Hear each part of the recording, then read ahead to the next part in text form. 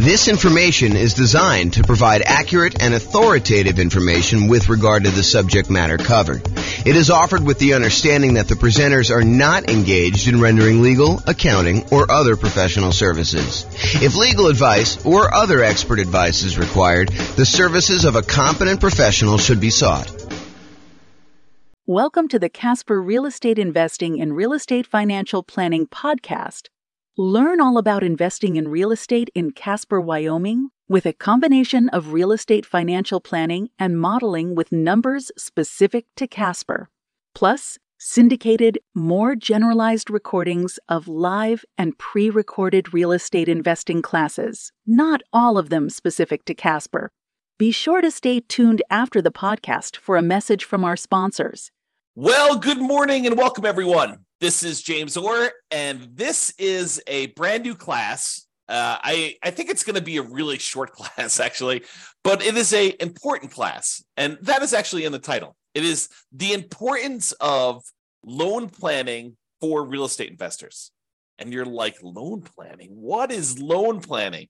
Well, there are limitations on how many and what types of loans you can typically get, and also the preferred order, the order that is going to be optimal for you as certain types of real estate investor. Like if you're going to be a nomad or something like that, then there are definitely a order of loans that you may want to consider. And there's probably exceptions to all these things I'm about to say, but it is good to think about this because you could back yourself into a corner and put yourself in a situation where you wish you would have done things differently had you only known.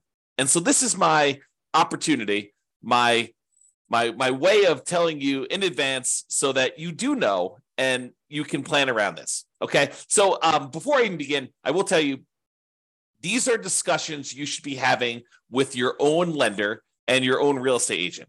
And so, go sit down with them. And part of what I think a real estate agent and what a lender should be doing is offering you this type of consultation.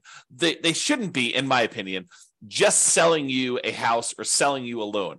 They should be helping you plan, helping you kind of like formulate a plan and make sure that you avoid making mistakes down the road. It's not just about getting this deal done. It's about getting to your ultimate goal of being financially independent with real estate, if that is your goal. But whatever that is, you really should be talking to your lender and your real estate agent and kind of getting this plan. Okay, so let's talk about loan planning. First, you can get Fannie Mae, Freddie Mac loans. These are the quasi-government loans that most lenders sell their loans to. You can get those until you have 10 non-owner occupant finance properties. Okay, so you still got to be able to qualify for all these, but your personal residence counts as one as well. So if you have a property that you're living in, you can have 9 additional non-owner occupant finance properties.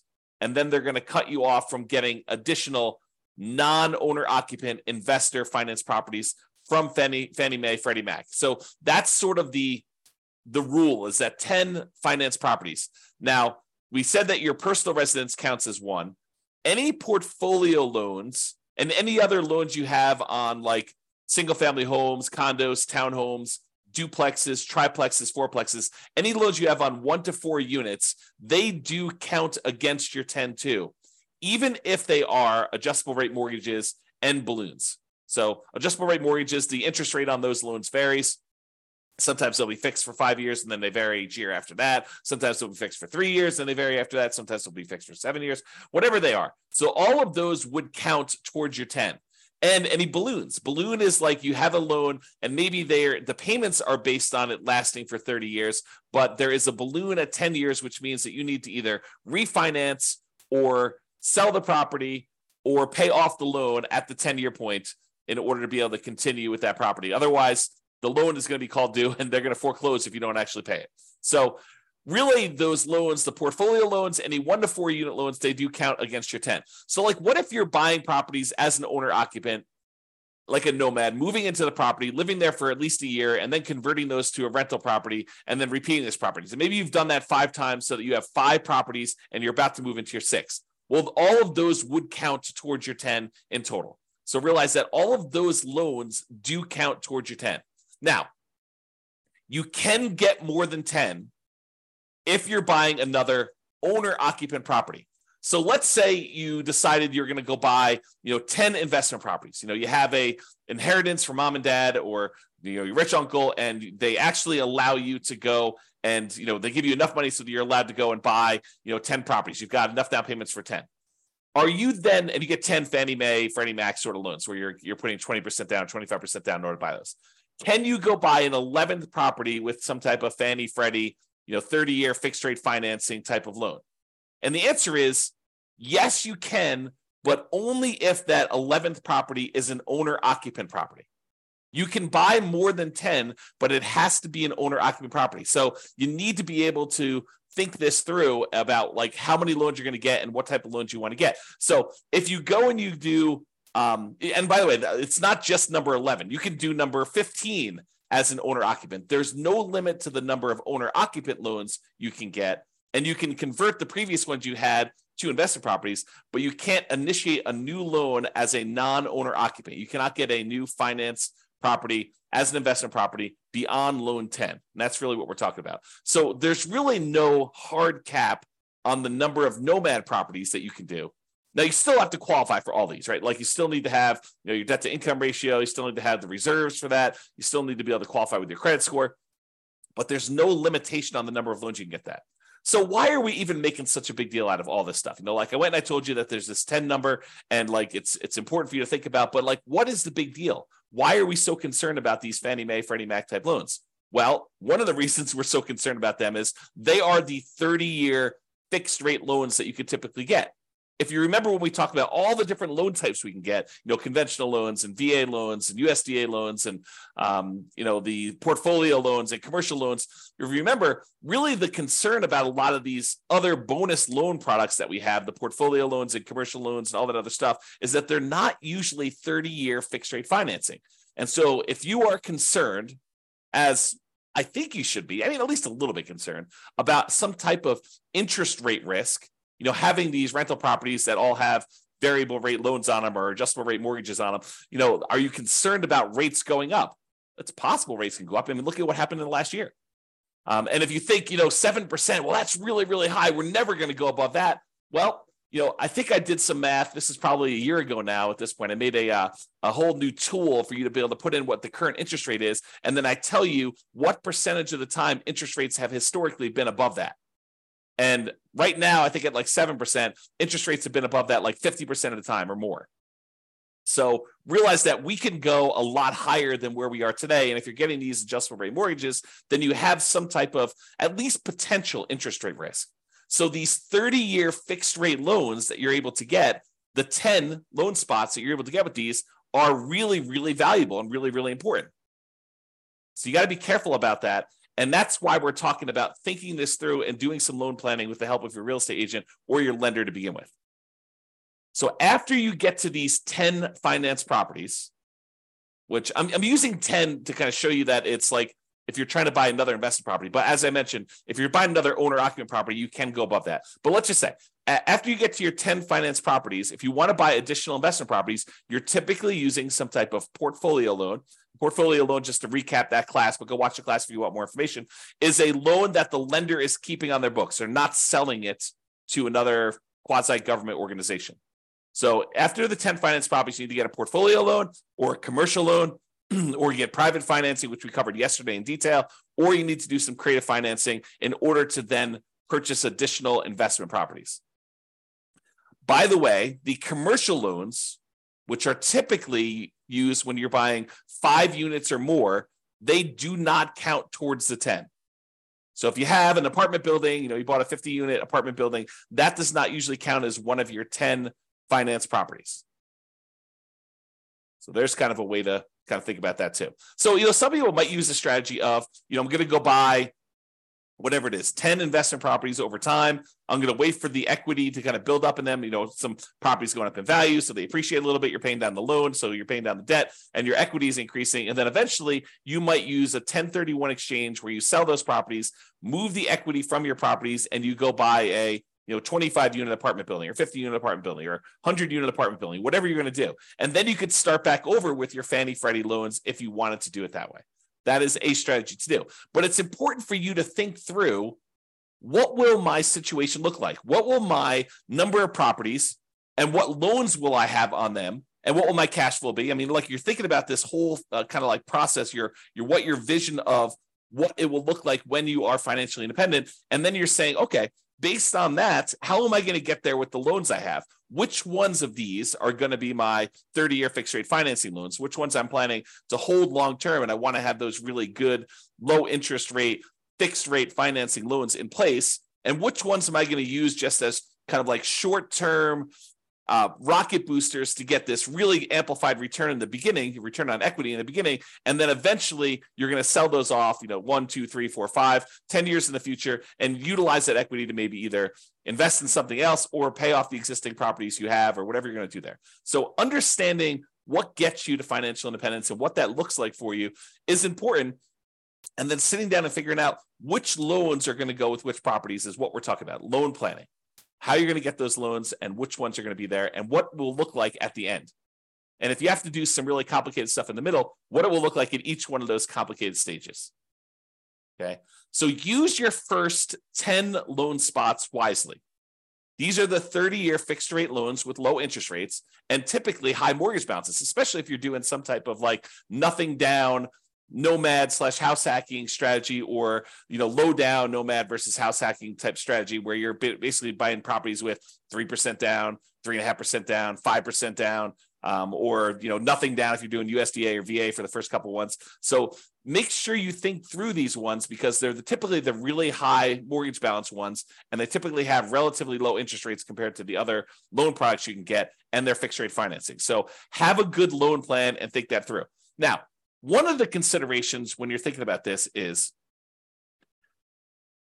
if you know that you only have 10 of these and they tend to be the better loan products you can get, you may want to think about trying to use larger loan amounts for those if you can.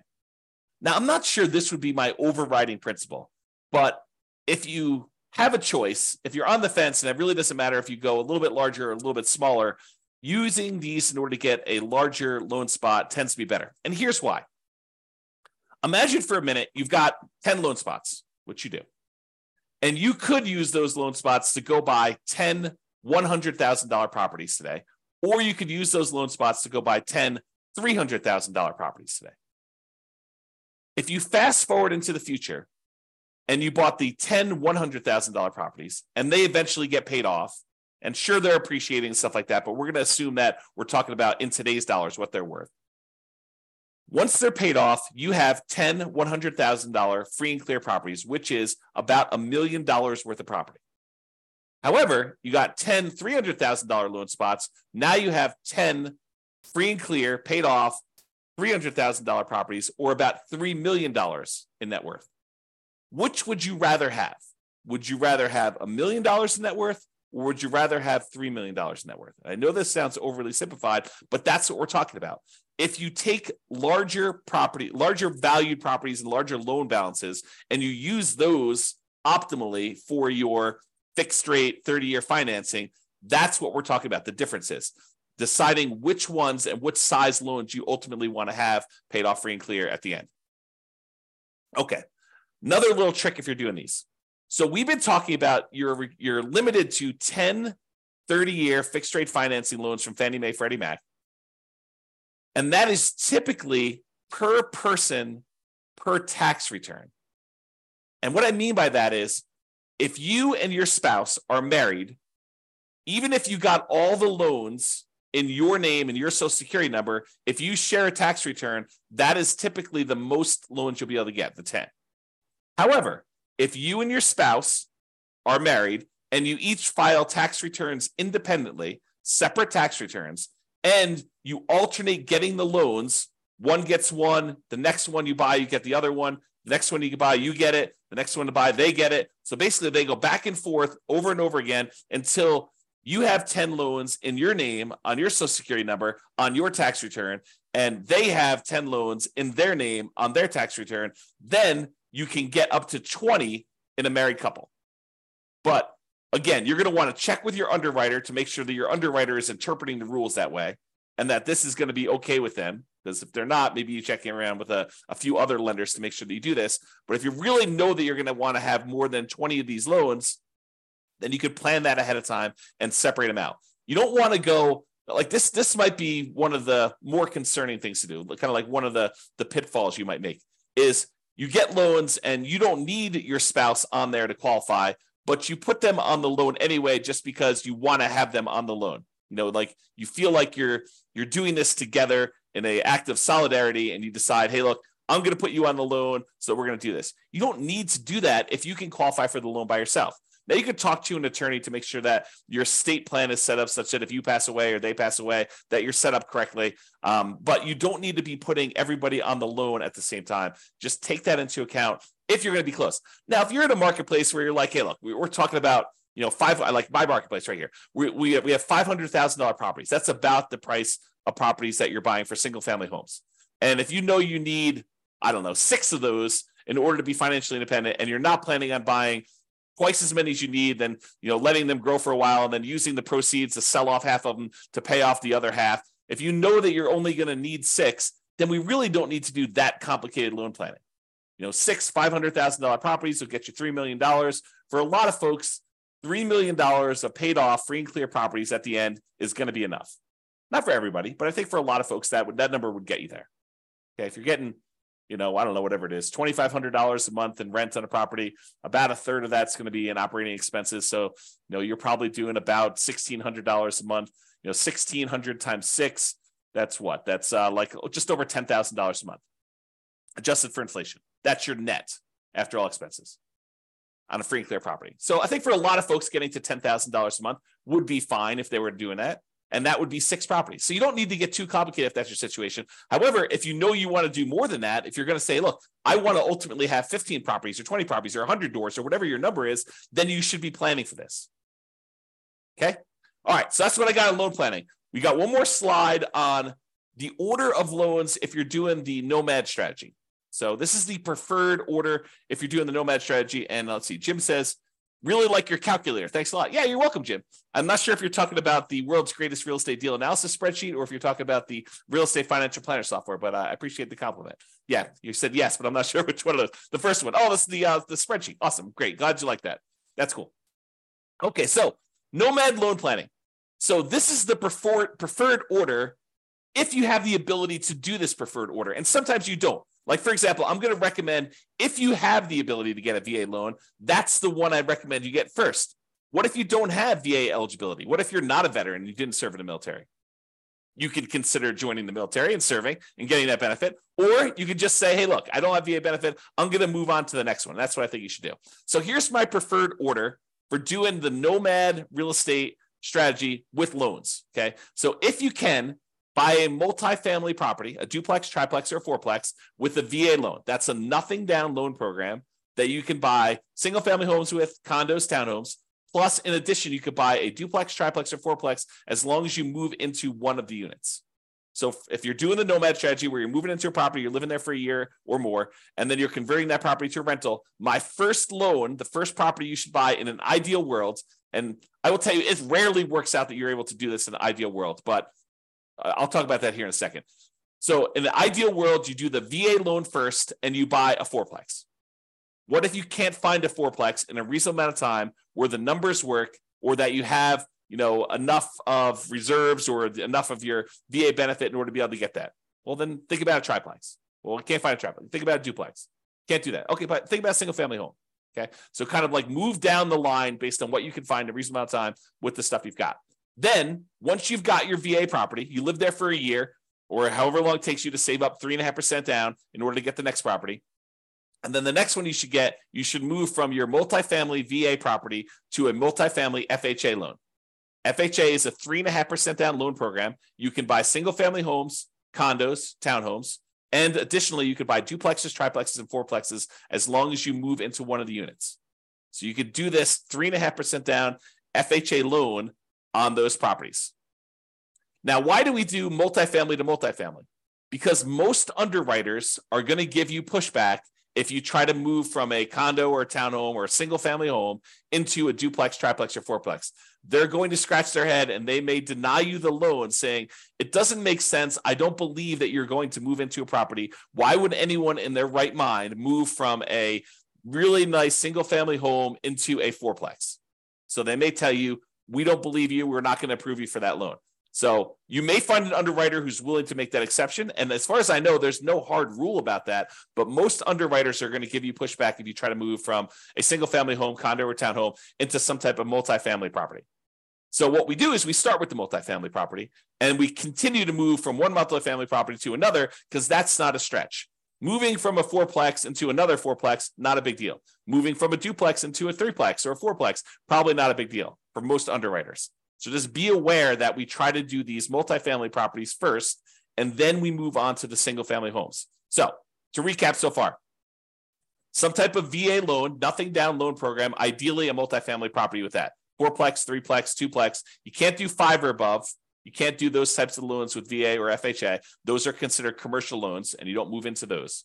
But for the fourplex, triplex, or duplex, you can do those. If you have to do a single family home, condo, or townhome, then do what you have to do. But if you can, we probably prefer a duplex, triplex, or fourplex. This is part of that loan planning, getting the big loans up front for these long-term fixed rate financing, right? So multifamily VA first, duplex, triplex, fourplex, then do a multifamily FHA next, duplex, triplex, fourplex ideally. If you have to do single family home, condo, or townhome, do that. Then after we get through those, then we move on to conventional financing, or in some really rare exceptions, if you've lived in the FHA loan long enough or the property values have gone up fast enough, sometimes you can refinance the FHA loan into a conventional loan, then do another FHA loan as well. So sometimes you can only usually have one FHA loan at a time. So sometimes when you have enough equity, you get 20% of equity, maybe you bought it at a big discount or some combination, you bought it at a discount, property values have gone up, you've paid down on the loan, and now you're looking at 20% of equity in that property or 25% of equity in that property. You might be able to refinance out into a conventional loan. Then you freed up your FHA loan spot again, and you could repeat the process and buy another property with FHA. It's unusual to be able to do that. And similarly, I didn't mention this, but I probably should have. Similarly, the VA loan is not limited to one loan. It's limited to a certain dollar amount. So you have a certain dollar amount of benefit. And so if you're under that benefit that you could use, sometimes you could use that benefit again and buy a second property with the VA loan as long as your benefit there. Go talk to your lender to find out what the benefit amount is and how that works in your local marketplace. They'll explain it to you. Okay. So VA loan, FHA loan, conventional loan, and then we're typically using the conventional loan with either 3% down for the first one, which is really hard to do once you have multiple properties, or more likely you're going to do 5% down conventional loan products, and you're going to buy as many of these as you want because there's no limit to the 10 you can do. Like when you're doing owner occupant, you can go above 10. If you're doing non-owner occupant, if you were going to try to put 20%, 15% down with PMI or 20% down and buy these and not move into them, you would be limited to 10. And the FHA and the VA loans that you already have would count toward those 10. Okay. So that's why we do it in that order. Now, owner occupant financing, what we've been talking about, moving into properties, you must move in. Now, there are some people that are going to listen to this. They're going to be like, James, I'm going to improve on your nomad strategy. I'm going to kind of tweak it a little bit. And what I'm going to do is I'm going to tell them I'm moving in, but then after I close, there's going to be something that happens to me where I'm not going to be able to move in. I changed my mind, or, I decided to get married and I'm moving in with my girlfriend and we're going to share a property then. So I technically am not going to have to move into the property. And that's how I'm going to speed it up. I'm basically going to tell them I'm getting an owner occupant property. I'm going to get an owner occupant loan, but then I'm going to either move in for a really short period of time, like a week, or I'm not going to move in at all. And I'm going to sort of trick the system because I know that I could do this. What you're talking about doing, it's called loan fraud, and you can go to prison for it, okay? It's occupancy fraud. It's a type of loan fraud, and yes, lenders do check. When I teach this class and I talk about this live with other people, we have a lot of people in the room that are doing the nomad strategy where they're moving into properties. So I do a poll of the room. I'm like, okay, let's see. So of the people here that have done this nomad strategy where they've got an owner-occupant loan, they moved into the property, and they're living there for the first year, how many have had a lender come and check to make sure that you're living in the property? And like half the room's hands go up. Yep, they do check. So if you think you're going to sort of pull a fast one on the lender, first of all, why would you do that? You've got a partner in a lender who's going to loan you, 95% or 96.5% if you're doing an FHA loan, or 100% if you're doing a VA loan. You've got a partner who's willing to loan you literally millions of dollars to do this strategy to help you become like financially independent and rich. And what you want to do, your first instinct is, let's screw them over. What are you thinking? You've got a partner who's willing to give you these 95% of the money in order to do these deals, or in some cases 100% of the money to do these deals, and your instinct is, let's screw my partner over? That's horrible. So don't do that. Follow the rules, do it right, and just be successful doing it. Okay? So, off my soapbox. That is what we typically recommend for loan planning. I'm going to do the conclusion here. I've got a few people on live. Doing a conclusion here. If you've got questions about this particular topic, loan planning, or the order you do loans for the nomad strategy, go ahead and queue those up in the chat, and I'm happy to answer those. But in conclusion, planning your loans can help you avoid unexpected limiting surprises later. You don't want to get to the point where you're doing your process and you know that you want to do 14 of these things, and then you didn't realize that you're only going to be able to do 10 conventional fixed rate financing loans.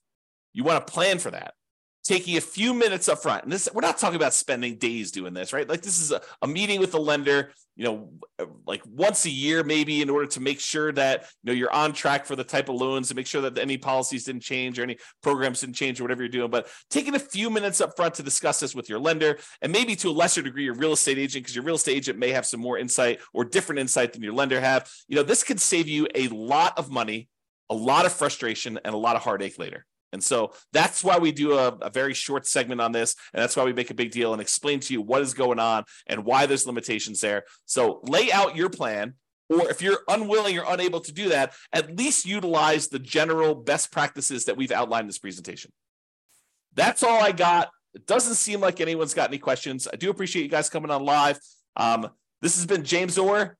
Have a great day, everybody. Bye-bye for now. With home prices up, mortgage interest rates up, and rents up, but not quite enough to counteract the higher prices and interest rates, cash flow on rental properties in Casper is harder than ever. Book a call with the Real Estate Financial Planner to apply our proprietary 88 strategies to improve cash flow on your rentals. See the show notes for a link to schedule your call and improve your cash flow today. If you're a real estate agent, lender, or professional in Casper that wants to help our real estate investor listeners, consider reaching out to learn about collaboration opportunities with this podcast. We'd love to add more value to our listeners by having you assist our investors buy, sell, and finance their real estate investments. See the show notes to schedule a call to discuss collaboration opportunities.